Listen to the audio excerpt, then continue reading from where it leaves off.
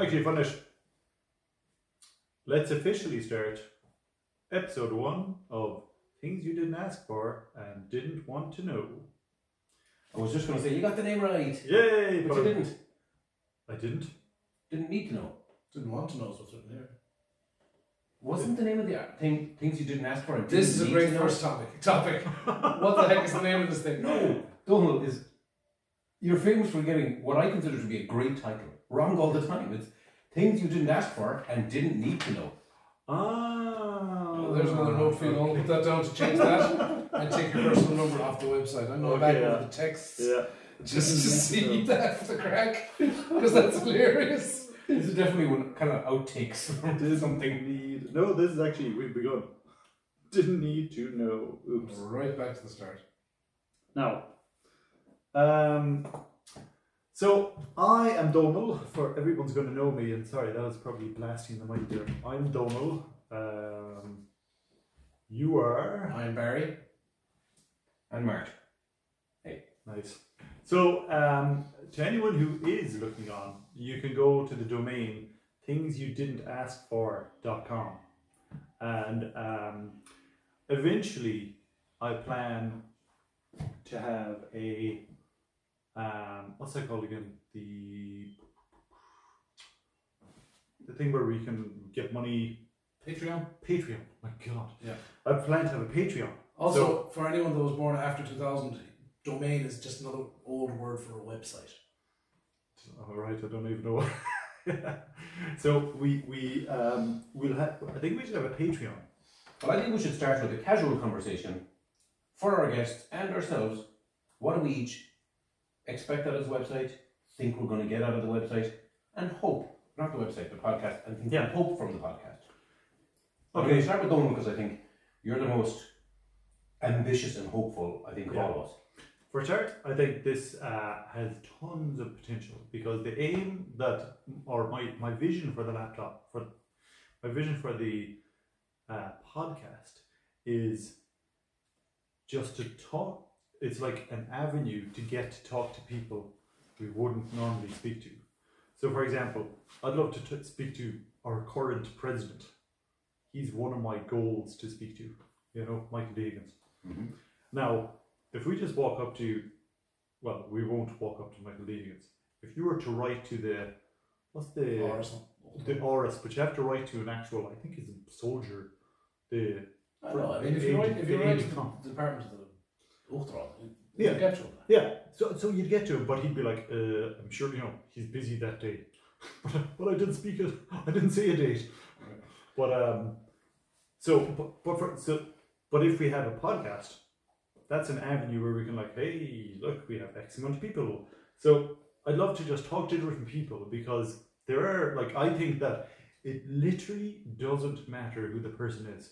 Everyone has an interesting story. That's, Absolutely. Some people seem stereotypical in that, they do this and they do that and they do this, and from the outside everyone can be categorized, but personally everyone has their own journey and their own story and everything, and that's what I think would be cool to talk to and all this kind of stuff. Donal is the driver of this. Donal is the one. This is his idea. He's doing most of the work behind the scenes, the website, all the other bits and pieces. I'm along for the ride. I'm along for the fun of it. I'm along for the joy of creation, doing something different. And that's really why I'm here, is because this sounds like a fun project to be involved in, doing something with two of my best friends and having fun doing it. So that's essentially why I'm here. Yeah. And that's what I hope to get from the experience as well, is just more of that. Nice. Hopefully. Can I ask you a question at this point? Because I don't know, I'm going to guess the most fundamental underlying format here. Are we three people talking to each other, or are we three people talking to the camera, to the viewers at home? I think probably... A little bit from column A, a little bit from column B, I think. Because I was in my mind just, I guess, I don't know, are we just talking? I think the odd Jim from the office Yeah. at the camera's okay. I mean, yeah, and I guess right now we're doing the whole talking to the camera thing, I guess. I don't know. I'm just trying to get my own head around where am I headspace at and what am I. I think we're talking to each other. Definitely, we're talking to each other. Yeah. Okay, well I was going to say, just in response to I think your ambitions are, you're going to talk to, interesting people, you're going to get blown up big, you're going to have a Patreon, you're going to make money, it's going to be a huge thing. Yeah. Where do you see it going, Barry? Anything has the potential to be a huge thing. And nobody knows what's going to hit the zeitgeist, I suppose, when it's made and when it's out there. That's Jessica Black, is that her name? The one who sent I Friday? think, yeah, exactly, yeah. Or those guys that made the fairy doors up in the Midlands somewhere. Oh I yeah. don't know if you heard about them. They made these fairy doors, and then one of the Kardashians tweeted about it, and suddenly they had to open up new factories and all sorts. Yeah. So you just never know what's gonna hit with people and what's gonna go viral, I suppose, and what's not. The odds are probably quite slim of this blowing up and being huge and having a Patreon and making money. But at the same time, it's absolutely good, and why not? Yeah. Is it like if we can have interesting conversations that people are interested in listening to, then certainly. So be interesting. I'll try. Well, I think personally, I'm a naturally boring person, which isn't great to start off. That also counters exactly what you said previously, which was everyone has a tale, everyone has their own point of what is interesting. Yeah. Oh yeah, Except me. No, because There's always exception to prove the rule. No, I think it's like, because I could go on about, okay, I'm speaking from experience. I've spoken to people. I've seen their eyes glaze over. Yeah, but trust me, that just means you're. Well, that just means you're basically presenting the wrong story to the wrong audience. Yeah. Like, Hitler was very interesting to, even neo-Nazis today. But it would be boring to somebody who just has no interest in politics. Yeah. So if you're, and the reason I'm saying this is, I know I've bored people so bad that I'm actually conscious sometimes of just not talking about something. Like if I get talking about aliens, I just don't stop. Just don't. And I just don't anymore. I literally don't. Some episode maybe we will. But because I know if I'm talking to a normal person about it, the most amazing topic that's real today, people are just bored. Yeah. So yeah, but I think ultimately I wouldn't be worried about being boring. Yeah. You gotta, once you find an audience, and that's true in life as it is in podcasts. Yeah. If you're talking to someone who has absolutely no interest in what you're talking about, doesn't matter how good you are at telling the story, they're not going to be interested in it. Yeah. And that's it. That's simply how it is. Like, you're talking to someone who is interested in what you're talking about, they listen to you all day. So we were going to break this into. Actually, wait, Mart, what do you think about stuff? My take on this podcast is I'm definitely going to enjoy doing it, but I have a feeling the podcast rocket is already shot into orbit. And we're still standing on the surface of the earth. And I think at this stage, no, I agree with you, Barry, anything could blow up and become big. And it could happen overnight.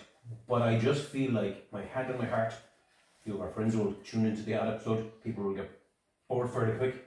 But I don't think this is ever going to go anywhere. I don't think it's ever going to make any money. Yeah. I don't think we're ever going to interview anyone famous. Yeah. But I think, if we sit around every week or two, sit around, have a chat, enjoy our own company and our own conversation, I genuinely think that's all this is ever going to be. But I'm okay with that. Well, here's an interesting metric in that case. Who's a person we could interview that you would say, oh no, the show is officially successful? Or what is a metric that you would say the show is successful? Is it numbers? If we had 100 people, because I think I'm going to put this up on a hosting site for podcasts called Anchor, and I think Anchor shows here's how many times it was downloaded, and Anchor is owned by Spotify. But can I ask a question? And sorry for interrupting, but just so I understand myself, does that mean people who use Spotify can find us in Spotify? But if people use any other podcast thing, like what Anchor says is that can you look it up there, right? What Anchor says? Anchor is Anchor podcast, and I think it says I think it says something like, it's it'll spread it out to loads of different Okay, it's loads of something. different If platforms. you're not sure off the top of your head, I don't think we need to go Well, trying to I- ascertain that now. Yeah, I have looked into it, and it's my understanding that when you have when you sign up with Anchor, it'll put on Spotify. I know for a fact it'll put on Spotify. I think it'll put on other stuff. But more importantly for us, you can see the numbers. There's like some metric story about it. Obviously, that's more importantly for us as the content creators. Yeah, I'm thinking of from an end user perspective, because I know for me, I have my podcast app and I like it. And then I listen to every single podcast I listen to on my podcast app because it's a good podcast app designed for podcasts. Then every now and again I'll always scroll through Joe Rogan, boring, silly, stupid, whatever. yeah. Then I'll find an interesting guest and I'm like, oh, listen to this. But I do not like Spotify as an app to play podcasts. I think it's fine for an app to play music, but I don't know. I don't know what it is. Just Spotify. no. That's funny because I listen to Spotify all the time, like, Do you listen to and for podcasts. Okay, I mean, it could be a personal taste thing, but I guess either way, I'm just curious Yeah. what footprint your upload will make in the podcast world.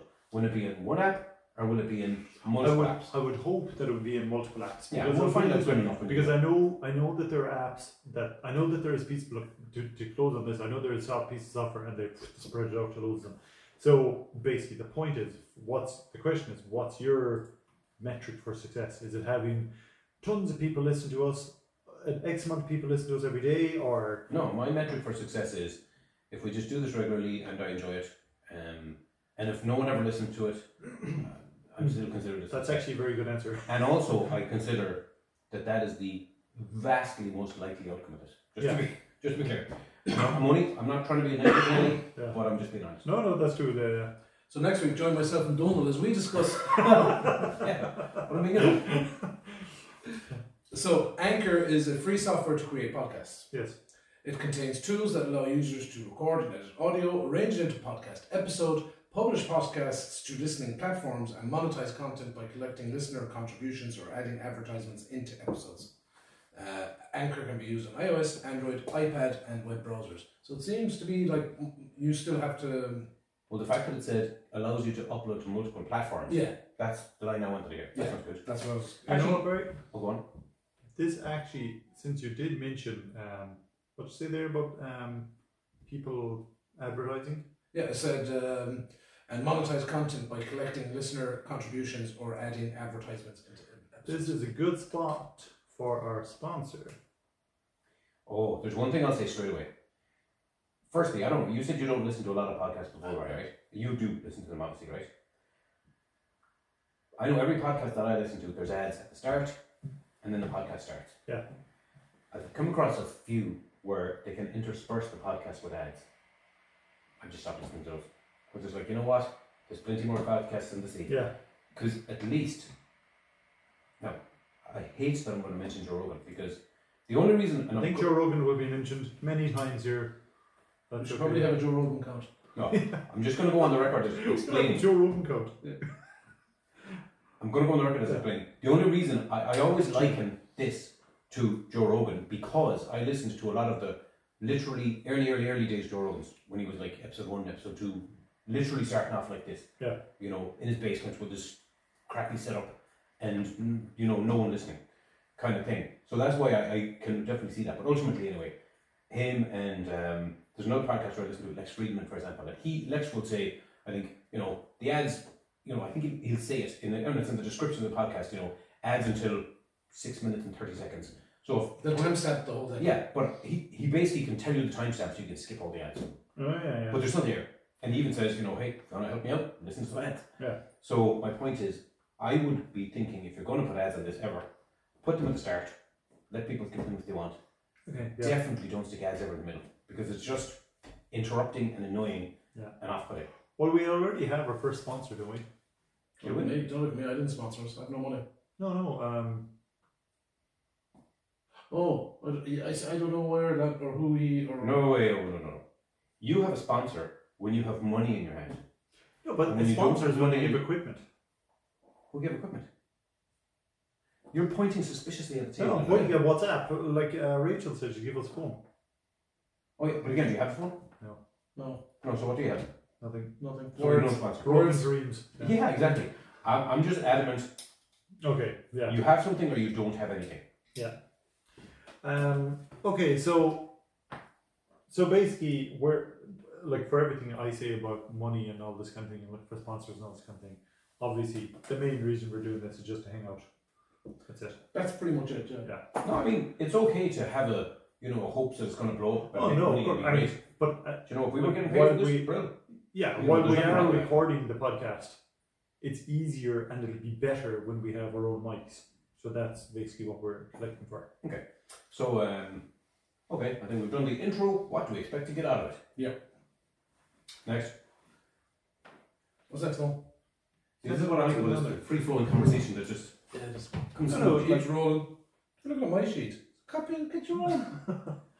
No, because I thought we were doing that at the end. And you Yeah, put it no, up the yeah, front, so yeah. I thought So you were- basically, here's what I was going to say. To timestamp the episode, today is like the 31st of January. I was going to say, what's an interesting thing that's happening in the world at the moment?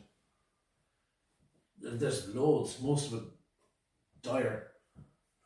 But here's an interesting one. Yeah. There's a company, well, there's loads of them, that do stuff like vintage clothes, right? And it's a huge business. They gather up clothes, they sell them to vintage clothes warehouses, and the vintage clothes shops buy them and sell them, right? That goes without saying. What qualifies as vintage clothes? If I had clothes Second- from last year. Well, most of your wardrobe, I'd say, would probably Well, be yes, classified we are as vintage vintage. clothes, but let's just say a technical definition for that. I don't know if there is a technical definition, but yeah, anything that's kind of old.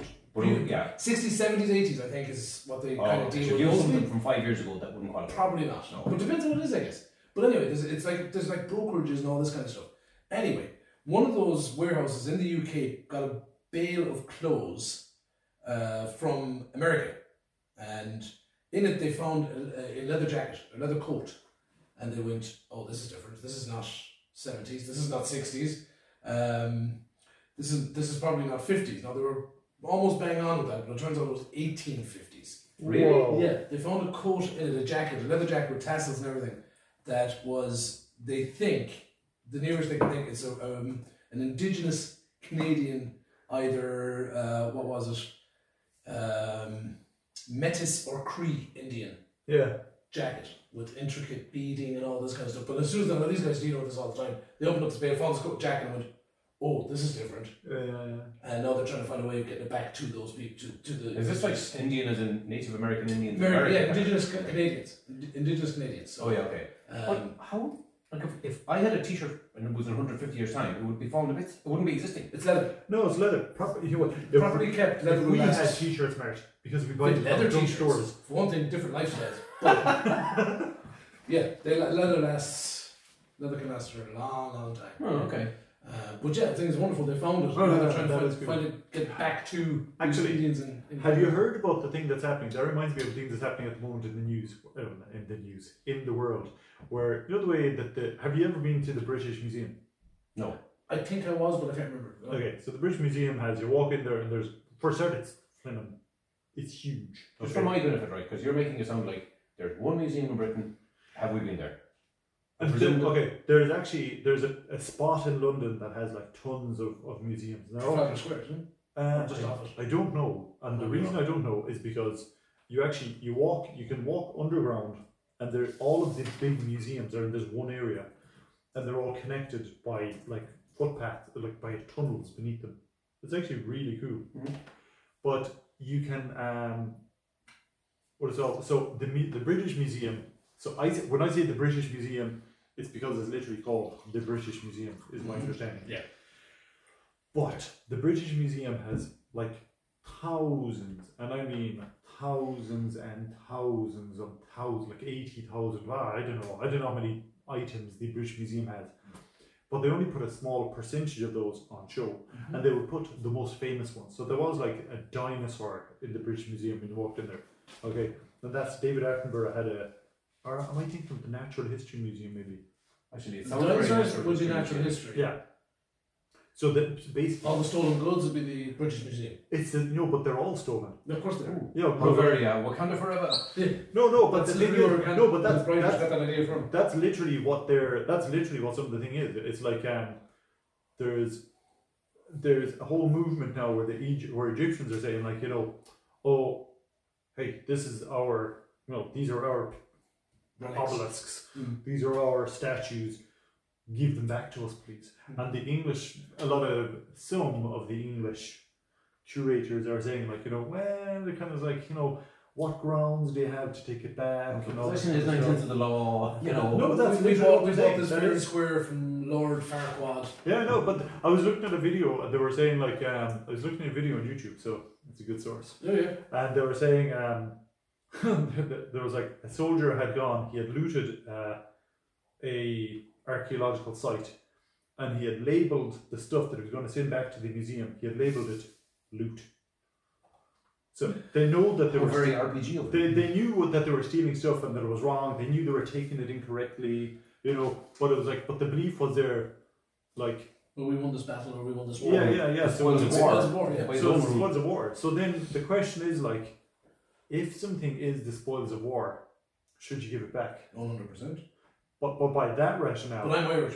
We don't have any spoils of war. no. But by that rationale, where do spoils of war stop? Do you just go back one generation? That is a good question, because I don't know if you've heard ever of that. Now, I'm going to go into the realms where people of colour, this is the inflammatory topic. And I don't know how relevant this is. It's really not relevant in Ireland, but it is a racial issue. It's like the whole thing of America and slavery, and there's, actually, who was it? Benedict Cumberbatch. His, I think, great-great-grandfather or something owned a slave plantation, or a plantation that was not, it wasn't a slave plantation that was selling slaves or anything, but was run and worked on by slaves. And I know, I read an article about it, and Benedict Cumberbatch's mother was telling him when he was going to go and become famous now, she was saying, you should change your name. You don't want your name to be associated with, that whole slave plantation thing going on. And he was like, nope, that's my name and I'm not going to hide from my past. So he didn't. But now there's a class action suit, I think, against him by people who are ancestors of these slaves who are like, hey, you owe us money because your family made money on the back of my family and they didn't get paid for it, so now pay me. So they're essentially saying the sins of the father. Well, yes, but the thing is, it goes to the whole element of reparations, where it's like, you could trace, and this is a valid point, go back 100 years, there's some guy who was exploiting loads of slaves, just to use the most extreme example to keep the point easy to make, and he makes millions on it. Now his family's rich. That wealth goes down by a few generations. Now 2 generations later, somebody is going to go to college that they can easily afford, whereas the 2 generations later from the slave's family, slavery is no more a thing, but they don't have the resources that someone else has because the work that their ancestors made went to that person's ancestors. He gets to go to college today, get an education, get a privileged background. Where's my stuff? It's an injustice, but how do you fix it? It's incredibly difficult. It's a quite, because on one hand, I would say, well, you can't really blame Benedict Cumberbatch for what his ancestors did, but on the other hand, people have suffered because of things that happened in his family, and that's a real moralistic dilemma. But also the fact it's not just that people suffered, but it's like you currently today, well, not you, but say a person is benefiting today from the wealth that was generated at that time by that person's labor, and someone else is disadvantaged today because their ancestors' labor was exploited by someone else who gave it to their kids or whatever. Yeah. And I don't know where I sit on it. I do kind of think if you go down there at all, everybody has fucked up stuff in their background. And how... Again, we're Irish, we probably don't. Yeah. No, but sometimes I randomly think, right? You could go back 50,000 years. Yeah. You have an ancestor who lived back then, who did something to survive, probably killing someone else at some point over the thing, definitely. If you go back thousands, it's kind of like, what's the most screwed up thing that your ancestor did to live? I don't know. Yeah. I just kind of randomly think it. I mean, So if one of my ancestors, like 10,000 years ago or something, killed a guy to stay alive, but then that guy that he killed had a wife and kid, and they ended up being impoverished by it because they no longer had a hunter-gatherer to go and kill the woolly mammoth for them. They stayed in poverty the whole way down, and my generation stayed in lower middle class the whole way down. could that person's come after me because they had a slightly worse life than I did? But by that rationale, let's say there's someone and their wealth is like, let's say, their wealth is 50 out of 100. Okay. Okay. Middle class then. Yeah, they're middle class. And if someone then, based on this family that is middle class, if they go and if they get rich because of nice things, but purely because of this middle class, and they go up to 80, they're upper class. Mm-hmm. Okay, 50 generations on, do these people owe their good status to these people? That's essentially what we're saying. Yeah. And But nobody looks at it that way. yeah, it's the reverse of what we're There saying. are people who look at it that way. Yeah. I can't remember what exactly it is, but it's called reparation, where it's like a movement of people are saying, we as a group of people have been disadvantaged, and we can trace our lineage back to that point. See, I know we kind of were speaking lightheartedly, but you can say 10,000 years ago, that shit squared up because whatever's gone is done. But if you go back 2 or 3 generations and be like, oh, actually, your great grandfather ripped off my great grandfather, give me my money, bitch. That's kind of it's more tangible because it's traceable. Yeah. And if you can also see the benefits that have gone down that line that should have been here and aren't, you can see the point. But also, I can see, I don't know how you could ever fix that, because if you, what is it, Pandora's box that you open and try to fix it, and you've just opened up what's it? Yeah, because do you strip the Cumberbatches of every penny they have and give it to the descendants of the slaves their family once owned? Do you strip them of every penny? I feel bad not using Benedict Cumberbatch as an example because I like him. Benedict, if you're listening, it's not person. We'll have to have him on the next week. We'll have to try it. No, but I guess I don't think it's really, you can't square that up. It's too late. It's kind of, but it's kind of different if it's like the Egyptians are like, well, you have a big ass monument in there or a huge jewel that you literally robbed out of my house 100 years ago. I don't know. That seems more tangible because it's literally the thing. If it's like, well, this wealth that intangibly went from generation to generation and it grew in that bank over there, whereas I could have had it, and that's all moving pieces that changed over time. Yeah. But if it's like an actual thing that is in a museum under a glass case there, and it's mine, give me back my thing. Yeah. It's like the whole thing as well, I suppose, even closer time-wise, of these groups that are trying to find works of art that were stolen during World War II by the Nazis in Germany that disappeared, but these people, they were taken out of this stuff was taken out of people's houses, and most of the people were, sadly, they were killed. But there were some survivors of the family who obviously didn't moved away, or they're in America, they're all over the world, they're in Israel and places, and they know. When I was growing up, we had this artist painting in our living room, and then suddenly that painting turns up in a museum. They then there's a group that they can go to and say, that was my painting. Oh yeah, nice. And and it sometimes works because they can trace, and sometimes the people have actual provenance, what they call it, for a painting. I think it's provenance. That might be the wrong word now. But there's a thing where you can prove the ownership of something going back years, and when a painting is sold, the provenance is changed to that's not the right. So what would happen if you're like art collector and you buy this thing for £1 million and somebody taps you in the shoulder a year later and goes, actually that was stolen, give it back. Yeah, it's like if some guy pulls up outside your house and opens the van door. Yeah. Hey boss, do you want my leather jacket? They last for 180 years. Well, okay. Only if it's a Cree jacket, maybe. Well, come here. Did you watch that movie? I can't remember what it's called. There's no way I'm going to remember it. But I thought it was a war movie. So what's it? Oh, Monuments Men. Yes. Yeah, that was like, what I was thinking of. Yeah, good spot. But it was all of a sudden just about, there was a scene of a big battle that just happened, and they're just driving in, and all you're seeing is wreckage afterwards. And I was like, okay. Good movie though. It was. John Goodman, is Brad Pitt in that as well? Yes, yeah. Is he? Yeah. How do I not remember that? Or am I confusing it with Fury, which is, if I am, Monuments Men, Fury. What I mean, Fury is what happened an hour before. And then that moved on. And he jumped out of the tank. Yeah, Monuments Men. But But what about management? It's like No, I'm it's just the same saying. thing. Oh, sorry. It's about this is based on a true story of this World War II Matt Damon. group of sorry. soldiers that were kind of put together and sent on this mission of go into the war zone and collect and reclaim stolen art and stuff that the Nazis were trying to make off with when they were trying to escape. Actually, there was a movie that I watched recently, speaking of war movies. We all watched Platoon when we were younger. Amazing movie. What I didn't realise, and I only kind of learned this when I listened to an interview with Oliver Stone. It's part of trilogy. Actually, no, I never knew that. Okay. What? We'll circle back to that. Yeah. But it was Oliver Stone's movie of very loosely, not autobiographical, but based on his own experience of when he was in Vietnam. And you know, Charlie Sheen's guy was like, you know, they were like, hey man, how did you get up here? And he's like, I volunteered. And they're like, what? Yeah.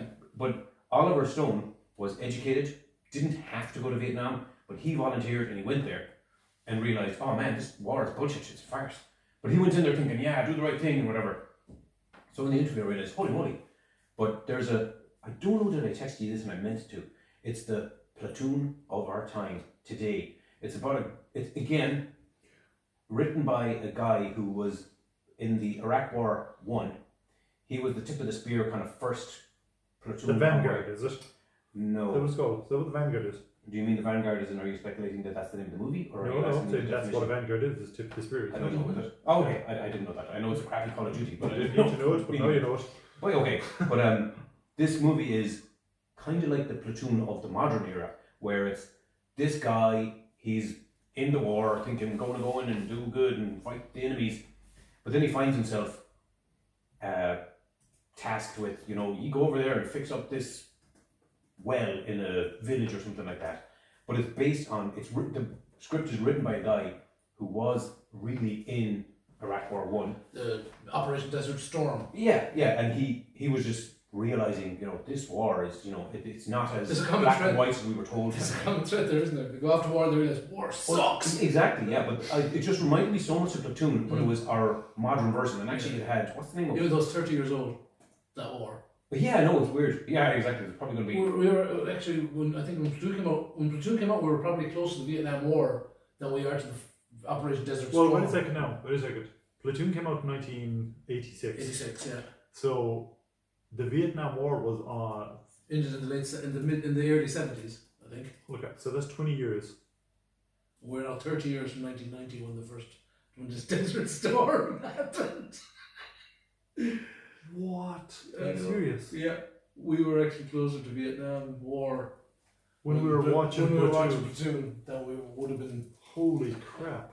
Do you know the name of the movie? Yes, I just found it out real quick. It's called Sandcastle. But anyway, sorry. Okay. Real quick, the reason I thought it was so good is, again, it was written by a guy who was in the war. He wasn't a writer or a movie director or anything. Yeah. He was just this guy who was there. And then he just realised, you know, what a pile of shit. And I think he was actually sitting in Saddam Hussein's palace that was sacked, watching Platoon. Yeah. And he realised, I should write a movie about my experience in the war.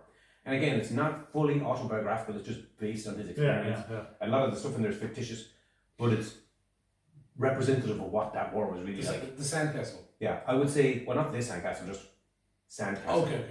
Google it with Henry Cavill, because also Henry Cavill was in it. You would not recognise him as The Witcher. But it's a movie I would recommend. Yeah. And I'm not saying it's great, but if you like Platoon, and if you know the context of this movie, it's like, oh wow, that's amazing. Yeah. Okay, so there are two other things that we could talk about really quickly, just as timestamps and just to get our opinion down on paper, as it were. Who is pro Ukrainian invasion? The Russians. Wait, yeah. Are you expecting anyone in the West to say, well, I'm in favour of the Russians? No, it's just a nice, interesting way to say, you know. Well, let me ask you a Putin's different a question, puppet. right? Go on. You know how, obviously, the Russians are the baddies. Oh, by the way, I'm do using air quotes, and yet, they are the baddies, right? I think this is clear. But, if you ever, and I've listened to a lot of New York Times podcasts interviewing Russians who are pro-war, Russians who are against the war, and families have fallen out over it and everything.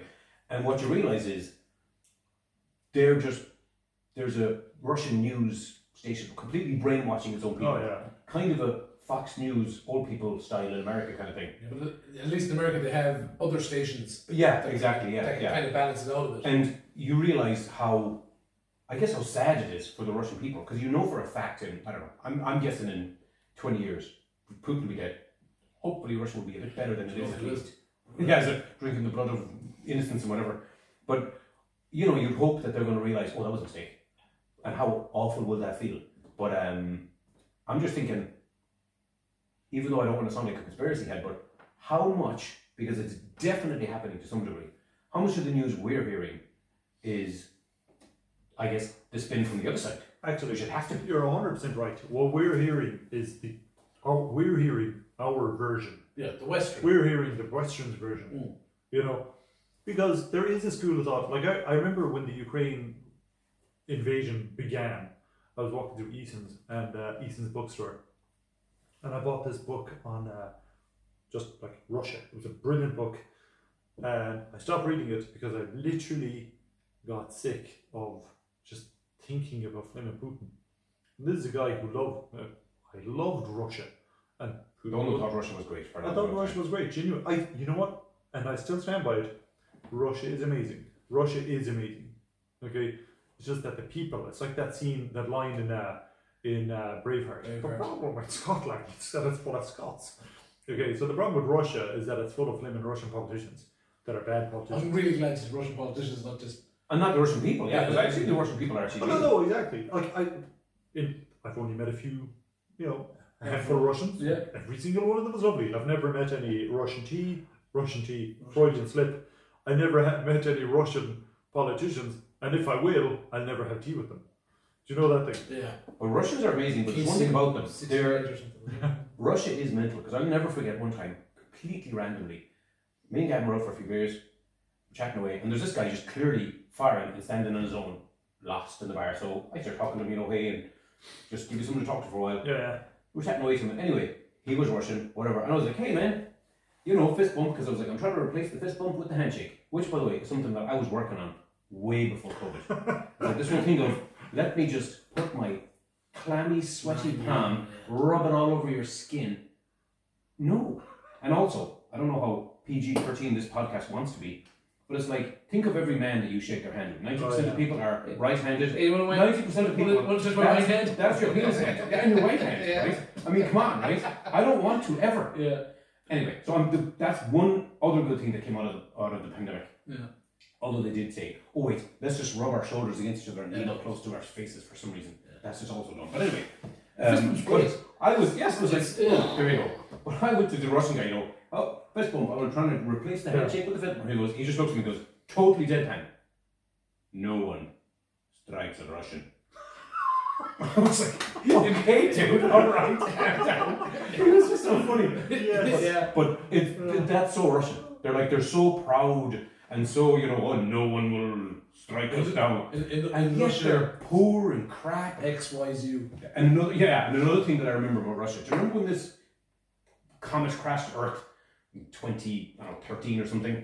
And because it happens to be the modern day, loads of people have their phones out or whatever. So there's amazing footage from people's dash cams and people's cars seeing the thing just flying over the city. But Is that Minsk, is it?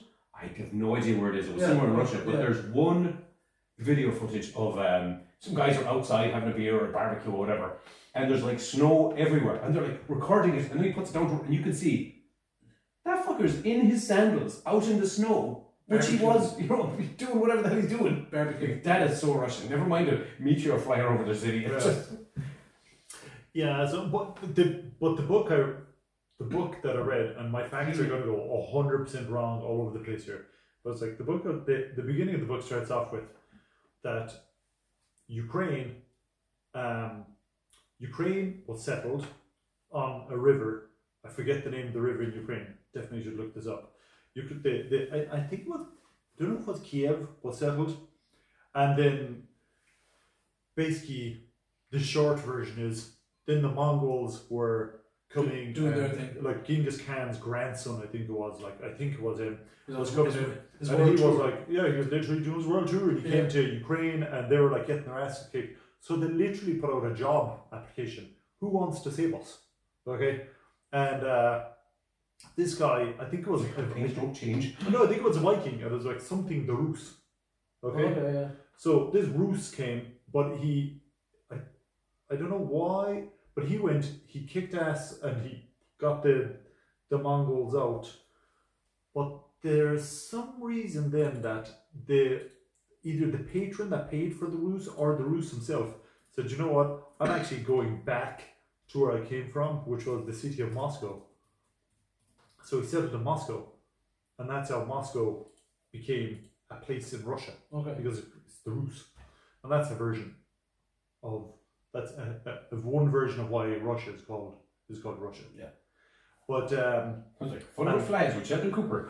no, but that's what Putin was saying. Putin's saying like, Please put asterisks on this, may not be true. No, but Putin was saying, Pulling it from his ass. no, Putin was saying the reason we're going back to Ukraine is because we own Ukraine. We started off as it was ours initially. All right. It's our spiritual homeland. That's Well, what he was calling it. No, I know. He actually wrote a big long manifesto before the war, and it was almost like a ranting manifesto where he just was saying, you know, the reason this and that, they're part of Russia, so I'm just saying they should be part of Russia. That's before he invaded anything. Which is fine. I mean, you can say that's like, okay, you know, and again, it's going back, my ancestors conquered your land, it's ours now. Yeah. And it's like, yeah, but all the people that lived there had a huge vote and they overwhelmingly said, we want independence, we want to be our own country.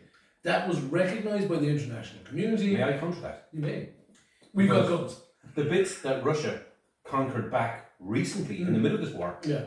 they had a vote.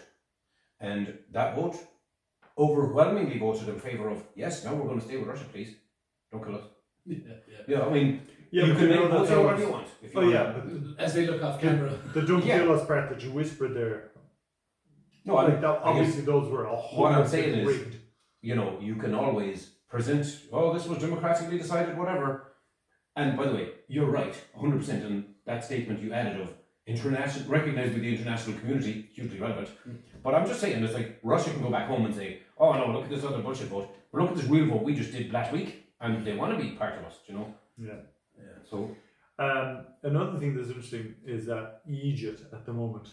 Oh man, there's so many. Enoch Burke. Yeah. Oh God. Okay, we're going there. Should we bother going there? You see, one of the things I'm worried about this too is his family are going to get backing from some right-wing Catholic evangelical nutjobs, right? Who have money. Yeah. And they're going to say, keep doing what you're doing, guys. You're doing great. You're doing God's work. Here's some cash, right? And they're going to keep themselves in the public eye. They're going to keep pushing this ridiculous agenda, and we're going to have to put up with them for way longer now. And I honestly think that if we just did what we did to soccer hooligans back in the 80s, that it'd be a way better tactic, as in ignore them. Don't give them publicity. Don't give them a platform. Don't give them a soapbox, and they'll just crawl away back under the rock. Well, what I think, because I wanted to kind of, when I think somebody sent me a WhatsApp, something in a Burke and a joke, and I was like, I never even heard the name. So I Googled it, and I watched a YouTube video of him presenting his point to a journalist, and I was like, okay, at least I've heard his side of the story now. But it's so obviously flawed for one thing. Never mind trans rights or any of that stuff. Whether you think yay or nay about it, doesn't matter, right? Actually, yeah. Can you? Are you going to say what his thing is? Just say it. Just so we know. Oh, I Because see. what if somebody doesn't know what we're Actually, talking about? good point. Very good point. His point of view is, no, I actually didn't hear a breakdown of him elaborating the starting block that landed him in trouble. He was already just dealing with the fact that he's in trouble. But I understand it's something along the lines of, he was a teacher, there was some trans kid in the school, and he was refusing, nope, I'm not going to refer to them as they, them. You know, they're a he in my that's mind, it. and I'm not going to change my pronouns, or whatever, right? Yeah. Now, however you feel about that, I'm going to very much leave it aside and not comment on it at all, purely because that's a whole other topic that we can discuss in a minute if we want. But purely looking at his argument, because he's very, very clear, and in fairness, he's very well spoken, very articulate, and very logical, which is great, because that makes a perfect person you can debate with. He was saying, my belief is, it's my religious belief that I don't believe that, I don't accept that, and it's my religious belief, and everyone should be allowed to practice their religious belief in this state. It's a free state, and no judge and no law in the land should ever be able to dictate anything against someone's religious belief, which seems reasonable. On the very, very surface of on the video. You cut that away even a tiny bit. Exactly, until you come along someone who says, my religious belief, I want to sacrifice virgins on a volcano. Well, okay, straight away, okay, wait, we better make a law of that. And all of a sudden everything else. So it's so obviously a flawed argument that clearly anyone who's jumping on his side, and again, if somebody comes to me and says, this is the reason I don't believe the trans should be whatever, let's hear you out. I really want to hear it. But if it's a dumbass, illogical, clearly flawed process and thought process, then it's like, I'm sorry, no, I'm out. I mean, I've heard you and you're full of shit. Next. Yeah, basically. And that's the problem with him. That's why it's kind of like an open and shut case, we're done. What you at? You're being too loud, Martin. No, we're just booming, but I should have set the volume lower initially. The sound recording was a little bit too loud initially. But anyway, sorry, that would be my opinion. but you know, it's interesting. I spoke to people. Lately who were like, oh, they were kind of sounding each other out first, and they were like, what do you think about this? And then when they all saw what they all agreed, they were like, yeah, I agree with them. Agree with him? Yeah. What those people agree with, because on the YouTube comments on that video that I watched, a lot of people were like, finally someone said it, fair play to him, he's a hero of our times. But if somebody says to me, I'm against this whole day, then whatever, that's fine. But those people are clearly just anti-trans, and they're grabbing onto the coattails of an idiot. Yeah. And that's unfortunate, because if you're anti-trans, formulate your own opinion, and please tell me, I'm interested to hear it. Yeah. But he's anti-trans, but presenting it in an articulate but stupid manner. He reminds me of, I can't remember the name of him. Donald Trump. No, Stephen... Hawkins. No. I'll have to Google it, I'll come back to it. But there is a guy who is... Stephen Colbert. No, he's super articulate. Stephen King. Super right-wing, but a complete idiot. Oh. You know who I'm talking about. The American guy. Yeah. And he's so good at what he does is he goes You know around... where you're going wrong? You're calling him Stephen. It's Steve. Steve something. Steve. Okay, it doesn't matter. But ultimately, he goes around to university campuses and he'll do this clearly extremist right-wing, pro-abortion something or other. No, that's another thing I was thinking. I was Right, thinking of another person. pro-abortion. Or sorry, pro-life, anti-abortion things. I know what you're talking about. The guy who goes around to university. Yeah, sorry, go on. Keep on what you're saying, yeah. So, but ultimately what he does is he decides to engage in intellectual debates with fish in a barrel, 18-year-old kids and just gone to college, not a clue yet, but their opinions aren't formed. They know what they think, but they can't really articulate it well yet. And there's loads of YouTube videos. This guy annihilates stupid kid, but it's like, well, I mean... Steve Bannon. No, that's Steve the one Bannon is up. That's the one I was thinking of. But then I was like, but then Mary said goes around to colleges. Because I know the guy you're talking about that goes to colleges. But that's not him. Yeah. That's Steve Bannon is the thick Egypt. Steve Bannon. Steve Bannon is actually... If you're listening, yeah. he is. He's not even a good speaker, by the way. He's a dumbass. I don't know about them. I won't listen to them. Huh? I won't. Basically, we're all in agreement. Eunuch. What's it? Not eunuch. Yeah, what's the name? Eunuch. Yeah, Eunuch. he's an Egypt. What is it? What's the real word name? Because it's not Is that. that not No, his name? that is his name. Enoch. Enoch, not Eunuch. I call him Eunuch. Oh, yeah, I said Enoch. Sorry, Enoch. not Eunuch, no. But But anyway, I mean, and of course their family has formed. This is what they because do. we know a person. We are going to circle around to something, and I am going to do that now. When you talked about Platoon, and I mentioned that it was the trilogy. Oh, yes. Oh, Yeah. So Oliver Stone had a trilogy of, because he was in Vietnam, he did 3 movies. Born on the 4th of July. Yeah, his trilogy, in my opinion, went because he started with Platoon, which was amazing. Then he did Born on the 4th of July, which was pretty good. Then he did Heaven and Earth, which was Bro, heaven and I earth. don't Yeah. even know that movie. yeah, Joan Shin and I think Tom Berenger. No, Tommy Lee Jones. Joan Shin and Tommy Lee Jones. Yeah, and it's about a guy who brings a Vietnamese person home with him, and they marry and stuff. So it's not so much about Vietnam really as it's about the relationship after. Born on the 4th of July, of course, isn't that much about Vietnam. It's more about the infantryman's experience after the war. Yeah. And of course, Platoon itself is about his experiences in the war. So I think that there's definitely a hierarchy of It's like a Matrix syndrome. yeah, Tough. Your first movie was perfect. Yeah. Everything you do after this is going to be shit. Yeah, pretty much. And I definitely will be checking out the movie you mentioned earlier, Mart, Sandcastle. I like the sound of it. Again, no, I gotta say, just to be clear. Yeah. Is it an all-time classic? No. Is it one of the movies that I would recommend to a lot of people? Not even. Really, and I know this is a podcast, but I'm actually only recommending it to you two because we watched Platoon as kids, and I know we loved it. I know we loved that too. Yeah. It's got a couple of people in it though. I like Nicholas Hoult. We'll get back to him. Henry Cavill, of course. Tommy Flanagan's another one of my favourites. He's a Scottish actor that he was in Braveheart, and he's Sons of Anarchy. He's got the scars going back his face. That's a called a Glasgow Kiss. I think that's what they call it, yeah. And it's my understanding that it's from an actual Glasgow Kiss. I believe so, yes. Do you know what a Glasgow Kiss is? No. This is this is you put it, I think the way it works gore is warning. gore Gore warning. warning. You put a knife up at someone's mouth, doesn't it? Kind of. You do a small cut. Oh yeah, you do a small cut here and Like here. that. And then tell them a really funny joke. No, Or or kick kick them in the nuts. And when they scream, it splits, and then it's really hard to sew up, and it leaves a nasty scar. Yeah. Damn, son. No, Glasgow Kiss isn't the right word for it, because if I'm not mistaken, Glasgow Kiss is a headbutt. Oh yeah. Glasgow Smile. Glasgow. That's the one. Glasgow. Now, Nicholas Hoult is in that movie that you mentioned earlier, Sandcastle. Is he Beast from X-Men you were saying? That's it, yeah. Him, but also in the movie we were going to talk about this week, Nice. The Menu. So Oh! it's a nice. Sidwick. Thank you. That's the one. Yeah. So we've all seen this film, The Fall. Let's do the obligatory statement. Spoiler alert. Spoiler Spoiler alert. alert. If you haven't seen it from now on, or if you haven't seen it, then from this point on, don't watch. Go watch it and come back and hear it. I won't. You will back. not hear any spoilers from me, regardless of any review, any movie or TV show that we review.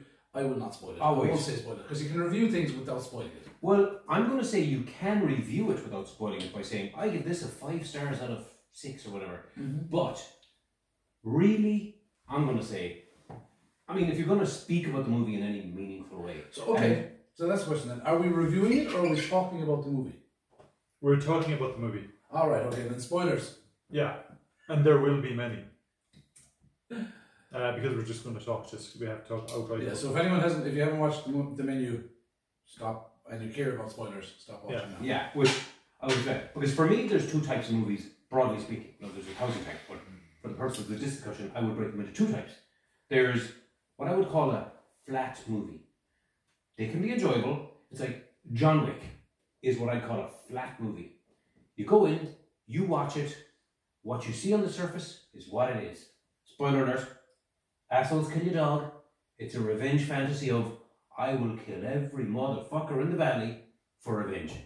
And it's very enjoyable and very satisfactory.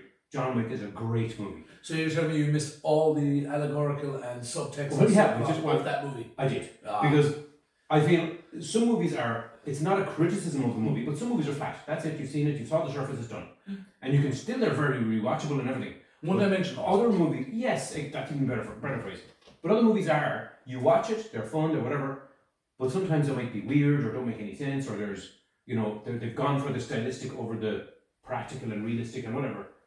And, like The Matrix to me is a perfect example. There's so much more meaning underneath the bonnet. If you want to look, you can choose to not look and enjoy the movie as a superhero movie. Kind of thing. And I think if you're going to talk about a movie with depth and subtext and all the kind of things, you kind of have to spoil it. So, but again, I'm okay with if I'm watching a breakdown of a movie, or I listen to podcasts where it's not a review of a movie, but it's nerds talking nerd stuff. And they'll start talking about a movie I haven't seen and I go skip. Yeah. Just skip a bit. Yeah. Do they always give a spoiler alert? Honestly, I don't even know if they have. I think they always do. And it almost a little bit annoys me when I'm watching a YouTube video. Now, it's different when you're doing a podcast talking for an hour about 50 things. Do a spoiler alert if you're going to mention a movie. But sometimes you come across YouTube and it's like, video, breakdown of this movie. And then they start with, this is, spoiler alert for the movie. Well, of course, a spoiler alert for the only thing I'm here to see and the only thing you're going to talk about for the next 10 minutes. Yeah. Clearly, this is inherent in the title of the video. I don't know why they bother there. Well, I guess, but it's a good idea for us too. Yeah, but I guess it's they probably do it because they know some people were idiots. Yeah. Just like, here's the thing that's called spoiling the Avengers Endgame movie. I can't believe he spoiled it. Now we know that there was an Endgame in it. But anyway, And they avenged. So, what did you think of the movie? Let's start with now, you. before we go there, I'm going to ask you, why did you, because it was your decision, was it your decision? What made you choose The Menu? Okay, here's what made me choose the menu. When I saw it, because I heard about it, I don't know if it's up for an Oscar or if it's up for nominations this year. I think it was snubbed by the Oscars, but let's see. Okay, or the Emmys, or so I don't even know if we get the name. But basically, the Golden Globes or something. Basically, it was a good film. Okay, and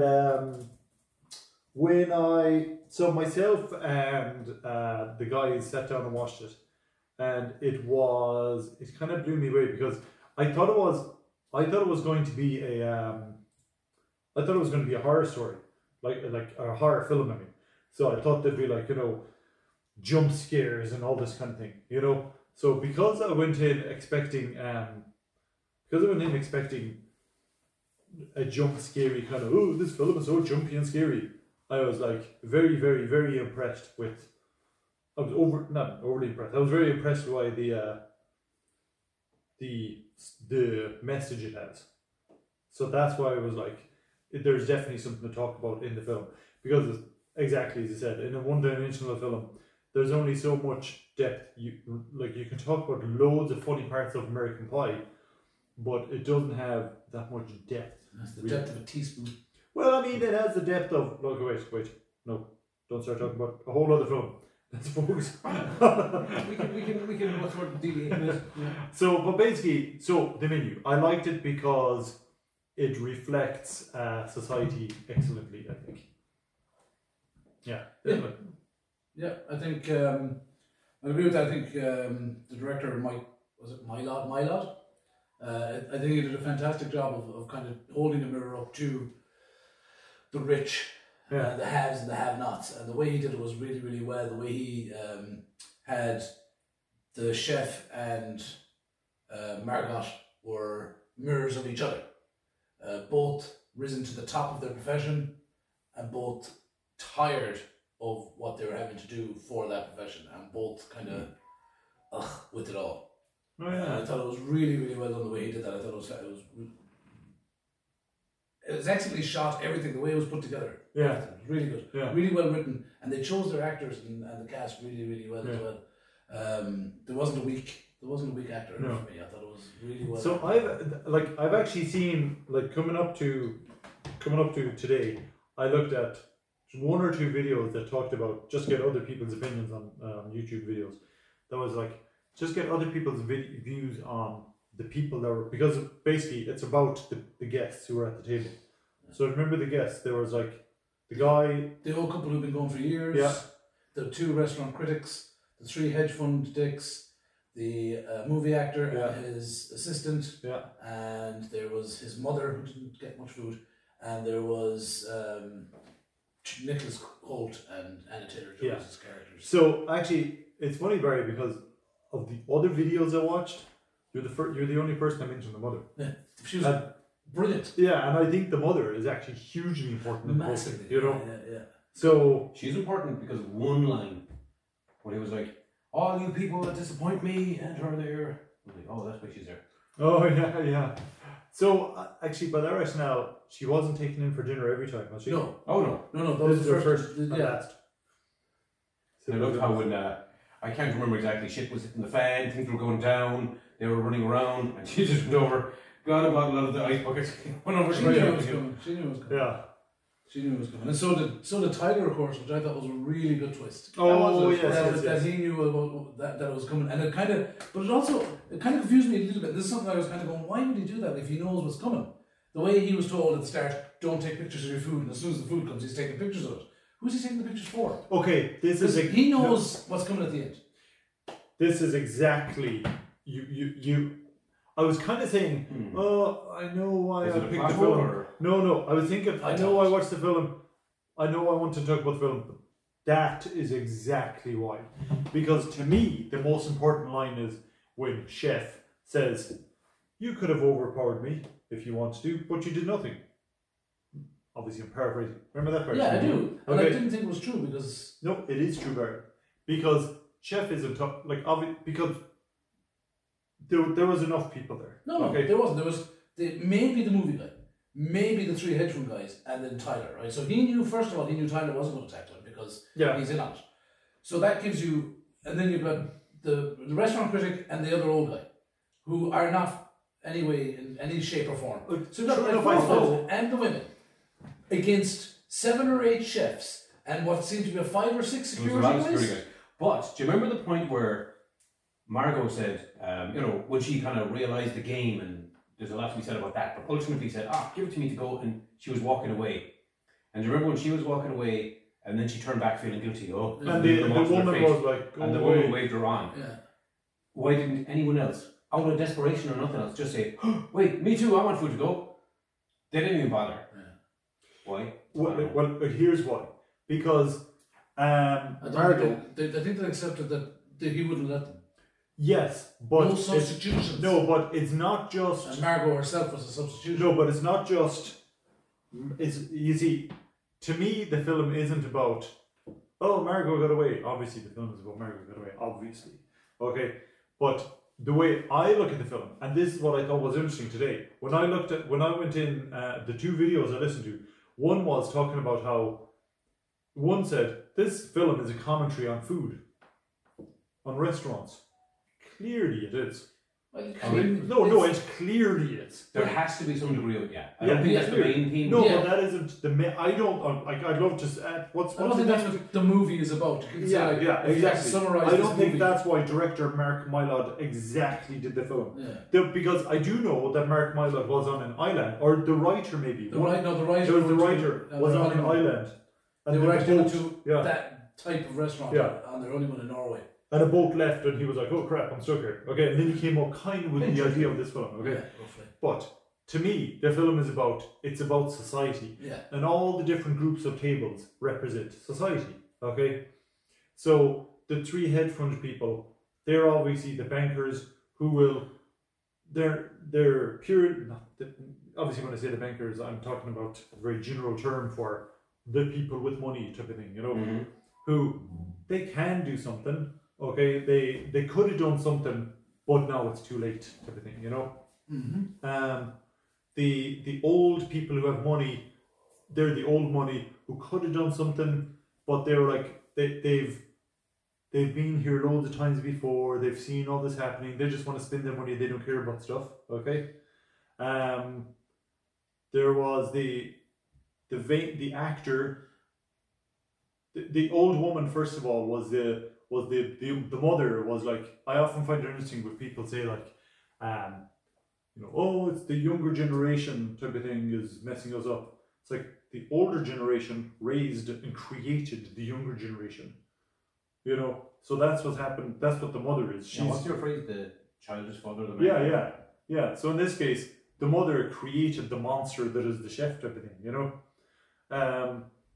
and like as a society, we know that bad stuff is happening. You know. You walk by poor people, you walk by homeless people, but in general, none of us do anything. You know? It's like, what's worse? Is it worse for 2 people to have a fight on the street? Yeah? And to threaten, like, oh no, you're threatening society. What's worse, that or not voting? You know? This is literally a whole other rabbit hole that would take a whole other No, it is a whole other rabbit hole. But this is the point this is the point of the film. I think the point of the film is questioning. It's like it's looking at people who you had a chance to do stuff, you did nothing. You know, and that's what the film is to me. It's like all these people could have done stuff, but the rich people thought that nothing could touch them. The famous celebrity guy thought that nothing could touch him, thought that he was above everything, and he was impressed that people would recognize him and all this kind of stuff. So it's like, and how does his assistant fit into that? So the assistant, Yeah, I felt the assistant, but I think the assistant's role is almost showing us, you know, this movie could have been allegorical in, you know, the chef is some dispenser of harsh justice and all these people who represent corrupt and rotten parts of society are getting their just desserts. But then the assistant was like, she stole money from her boss. But the boss was like, I know. And she was like, I know you know. Yeah, but So it was overtly. But then he said, what college did you go to? An expensive one. yeah, Have you had colleges? No. Then die. yeah. So I think that's showing that he's not some instrument of God's justice, he's a psychopathic asshole who admittedly a lot of the people might deserve some kind of punishment, but his punishment maybe is too much. And definitely she didn't deserve to die. Maybe you were lucky enough or privileged enough that you, over the States where college is ridiculously expensive, managed to have your education paid for. That's not worthy of a death sentence. Yeah, but that's his criteria, isn't it? Yeah, but They're rich, therefore. Yeah, exactly. I guess it's just that bit shows that it isn't a black and white, good versus evil kind of thing. Yeah. Do you remember why he said he picked up this actor in particular? Because he saw a movie and he's like, he was like, I had one day off. One day off. And I think that will speak a lot to people who, especially working like nurses and doctors and stuff, who are like, I have one day off in 2 weeks in a row. Yeah. I wasted it watching this shit movie. But what I thought was funny is, I don't know if you recognize the actor. Well, this is totally derailing the conversation, but do you remember Carlito's Way? Oh yeah. Billy Bronco from the Bronx. From the Bronx, Yeah. But anyway. That wasn't the same actor. Was it not? No. I'm afraid it wasn't. Really? Yeah. No, it wasn't John Leguizamo that was in Billy Bronco and the Bronx. Oh wait, no, it was. Sorry, you're right. It was. Because I was having a conversation with someone else about another actor, John. I can't pronounce his name. I was going to say it was like one of those weird things where people mix up the same actor. You know who else was in it? In Carlito's Way, there was the guy who bought the pub. I haven't seen Carlito's Way in years. No, but he bought the pub, and he's the dad that's in. The Menu. No, he's the dad that's in Wednesday. Oh, I haven't seen Wednesday either. Oh, What? Okay, then that's. but just to be clear, Wednesday is okay. It's not screamingly good that you have to watch it and can't be missed. Just saying. John Leguizamo, yeah. I'm trying to remember I can't remember who I was talking to somebody about somebody else. And I'm always confusing that actor with that other one. Yeah. But and actually, just on that, Felicity, the movie star's assistant, I thought she played her part really, really well, but I actually enjoyed watching her because I had seen her on Critical Role. Exandria Unlimited. Yeah, she played a part on one of their. So she's a nerd. Oh yeah, she's a nerd. She played. She had a part in one of those, and it was really nice to see, because it's one thing seeing them kind of improvise acting on a D&D live play, but then seeing them actually acting as well is now we feel extra bad that she died.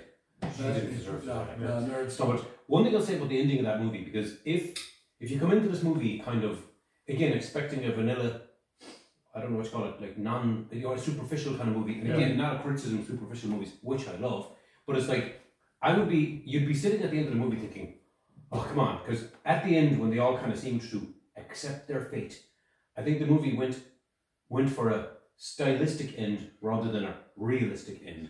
Because if you get 8 people and say, all of you sit down comedy now and we're going to put this thing on you and then this thing and then we're going to burn you alive, and everyone's like, oh okay, well I guess there's no point in trying because there's a man over there who's probably going to stop me. You're still going to try. Yeah. Out of 8 people, panic. someone's going to panic and scream and break down or something. Yeah. And the fact that they all silently and peacefully that's a resigned good to point. their fate, That's a good point. that's unrealistic. Yeah. Yeah.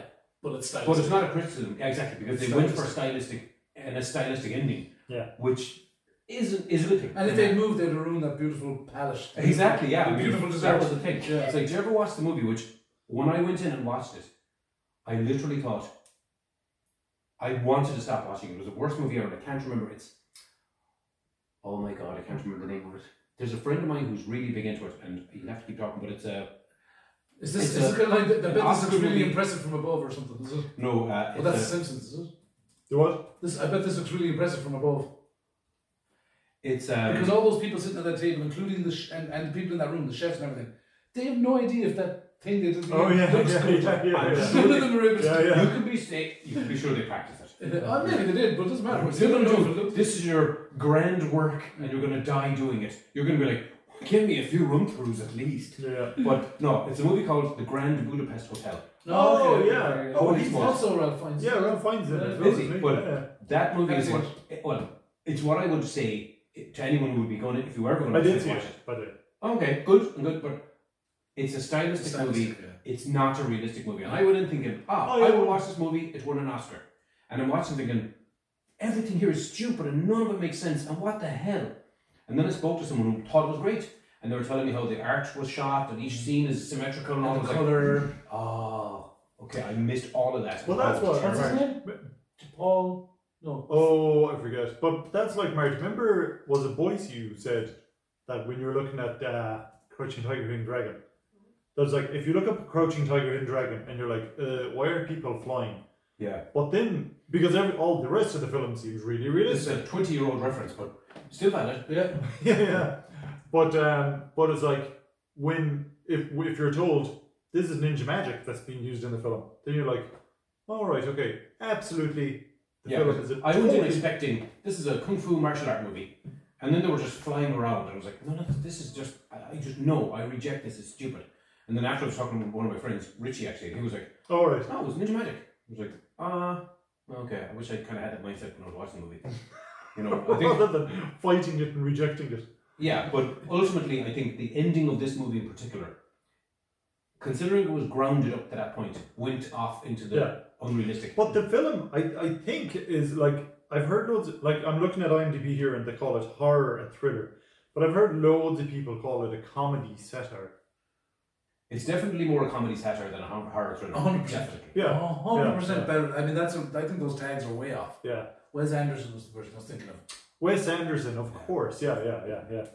But, yeah, Now, so... the menu. The other thing about the menu is, I think it's one of those films, and which is quite rare. I think deserves a second viewing Yes. for the simple reason that there it seems to me that there's, because I haven't seen it, I haven't done a second viewing.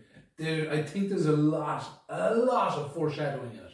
Barry, I Like- started watching it again the second time. Okay. And I only saw the first 10 minutes. Which is enough, because I know, Yeah. and I remember there was conversations about money Because, between Margot and Tyler at the very start, where because I remember her saying, well, you're paying for it. Which, when you watch it the first time, it's just a girl saying to a guy, well, he's asked her out on a date, and he's old-fashioned, he's paying for it. yeah, But then later on you find out she's actually an escort.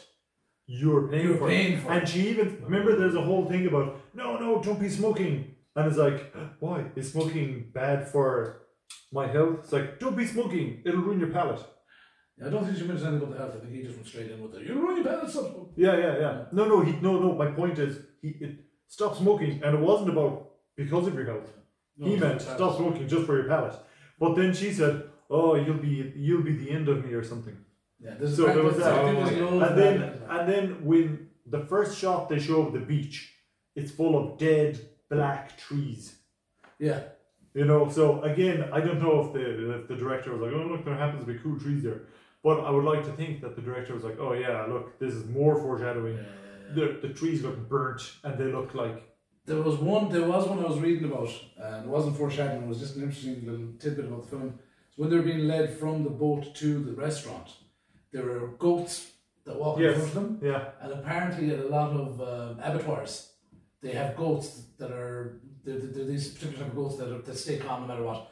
And they walk in front of the cattle, and the cattle think, oh, this place must be cool. They can smell deathly. They can smell death coming at them, and they can hear the and hear the goats go, oh my balls! They walk calmly and they follow these goats. And apparently there's goats in the movie that There are, the yeah. customers walk in front of or walk behind, and it's kind of like, When they're walking in, yeah. So I'd like to. I think I'll have to watch it again sometime to see how much of that I pick up on. Because, but I did. I thoroughly enjoyed it. I would definitely rate it like 7 or 8 out of 10. 7 or 8 out of 10? 7 or 8 out of 10. Yeah. Is that a 7.5? Yeah, call it a 7.5. Mark, what would you give it out of 10? I would say it was good. I don't Good want to out know of the 10. numbers because it's comic. Yeah, good out of 10. Good out of 10. Because it's like, Let's all use totally different metrics. Yes. You give it 2 stars. I'll give 3. Come on, you have to give it something out of 10. You don't have to. Good is like a 6, right? yeah, okay, good. Are you 6 would be average. Yeah. I would say good as 7. Okay. I even feel that's a little bit unjust for it, but yeah. But see, also, I'm going to say, full disclosure, I watched it literally just before you came in the door. Yeah, no. I had to stop for dinner, I had to stop to go load up the dishwasher, clean the place, keep going back to it again, then run in the room, watch the end. I think when you watch a movie like that, you ruined it on yourself. Don't blame anyone else and don't blame the movie. So I can't really say I'm giving it a fair shake at all. And that's my own fault. Yeah. Yeah, overall, I thought it was delicious. I think. Oh! I think the I think you should have film. started with that. It was a good recipe. Yeah, I think I'd give it a. Because I did like the film particularly. I think I'd give it an 8. Okay, but that's not going up in increments of 0.5. So it's not 8. It's not 7. It's not 7. 7.5. 8. I would go 7. 7.1. 7.2. So in other words, you're saying you're giving it 80%. Yeah. Because really, I'm going to say another thing. I never liked this whole star out of 5 and star out of 10. I think stars out of 5 is lazy. Right? That's lazy. Stars out of 10, a little bit better. Come on. Give it a Percent is proper order, percentage, yeah. granular, which you need. Well, I mean, Okay. 7.5 is the same as 75%. Yeah, It yeah. is, exactly, yeah. But 3 stars out of 5 Yeah. does mean... 4 stars was out that of really football 30? fields. Was that 36%? Yeah. Anyway, and so on. But is it better or worse than... What's that Meteor movie with Leonardo DiCaprio? Don't Look Up. Oh, Don't wait. Look Up. Barry, what did you. Yeah. Yeah. Just better or worse than Don't Look Up? Better. Better or worse than Don't Look Up? Why are we Excellent using, question. why are we using that as the bar? I was arbitrary, just pick it out. No, but I like Don't Look Up because it's also a social commentary satire. I while also enjoyed being- the end of Don't Look Up. The second half of Don't Look Up, way better. I like it. I like the first 20 minutes and the last half an Really? hour. I thought the middle part was just dragging on and on. Okay, we get the commentary you're trying to make. We get it. yeah. Stop hitting us over the head with it. Move on with the story. No, I'm like, And eventually, oh, hit me with more commentary. Go on. yeah, you love the commentary all over your face. Yeah. So, I think it was. And when I think back at Don't Look Up now, I think it was probably as good as Don't Look Up. Oh wow. I think Don't Look Up was better. You thought Don't Look Up was better? Yeah. See, I'm kind of thinking it was probably better. It's just that I don't remember how I felt loads at the time. About Don't Look Up. Yeah, but I do You remember. told me to watch Don't Look Up. Yeah, no, Yeah, because yeah, I was me raving. I was raving. Yeah, I was like, "This is a brilliant film." If we were doing the podcast back then, we would have definitely done an episode about Don't Look Up. Yeah, 100%. definitely. We can still do an episode about Don't Look Up. Yes, we can. Excellent. Hmm. Can we? A little bit, yeah, a little bit. I mean... Well, I mean, at least we've gone by the. If we're doing Don't Look Up though, of then we've spoilers. got to 12 Angry Men. Because there's obviously no limit to how far back we can go. Well, why not? Although that movie Metropolis, Fritz Lang, he is an up-and-coming movie maker, for sure. But you know what movie I really enjoyed, and it's a movie that I haven't met anyone who's not seen it. A movie called Circle. Oh, is that the film with Tom Hanks? No, Oh. because it has no one famous in it, and I don't know, as far as I know, it's completely unknown. But it's just this bunch of people. No one famous. And that's like me and Barry were like, we'll show you if there's someone famous in it. Well, actually, it probably is now. Actually, I don't know, probably not. But it's a movie I'd recommend, and it's so random because it's Just Circle. Is it foreign? No, it's a very, very American movie. Okay. And you can accuse me of being racist because I thought it was foreign because the first face that was on the trailer was an Asian guy. If it's what I'm thinking of, oh damn it, there's a movie with Tom Hanks with the Circle. Never mind. I'll have to find it and bring it up next week. Oh yeah, okay. But there's this. Everyone, do you remember how Cube started, or how? Held captive and faced with their imminent executions, Yes, 50 strangers are forced to choose the one person among them who deserves to live. yes, and it's but it's so random because it's one of these. Like I said, if you remember how the Cube started, or how the first Saw started, where it's like, oh, a bunch of strangers wake up and they don't remember anything and they're just stuck in this prison-y type thing. Yeah. But it's like another person gets killed, executed every minute. So the movie is like an hour long, and every minute somebody's dying in the movie, and they're just trying to philosophically debate who deserves to live and die really quickly while the movie's going on. It's very good. I really enjoy that movie, and that's exactly my kind of movie anyway. Yeah, okay. But So you again, watch Circle. I wouldn't recommend it to everyone. Yeah.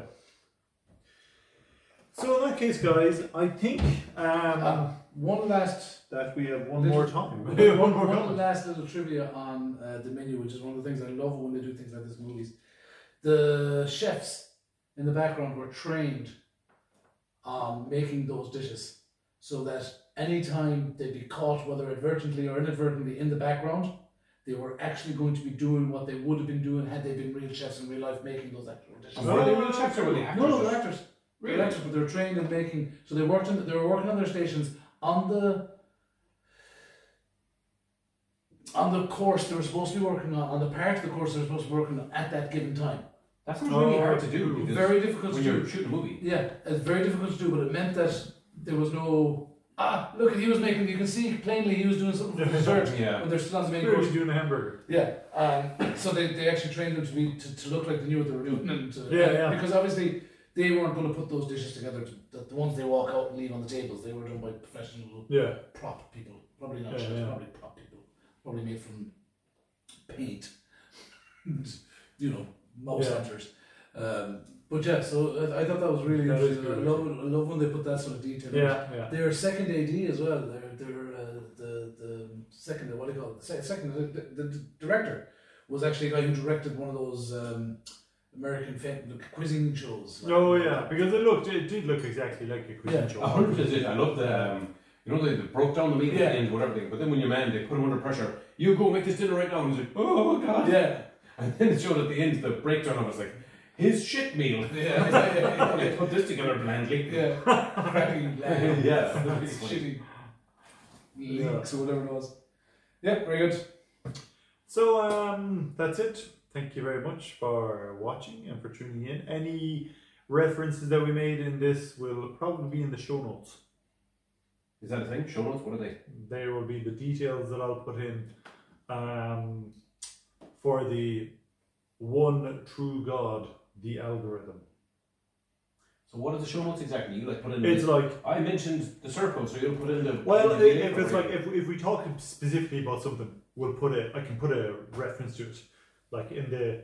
So if I'm randomly going on about, there's this guy in World War II who did this thing, you can be like, wait while I find a link and try to link it. That's not how it works. No, I won't do it with everything But if we talk loads, like I'll have a link to the menu, obviously. I'll have that kind of stuff. But basically, stuff will be in the show notes, and I'll get the Patreon up and running as soon as possible. So if patrons want to start giving us, I don't know what the minimum amount is that you're allowed to do in Patreon, but let's aim for that. And that's it. We will see you in 2 weeks. Is it? Thereabouts. Thereabouts. Nice. Bye, everybody. Bye, everybody. Let's do a perfectly timed middle of the table fist bump like we did before.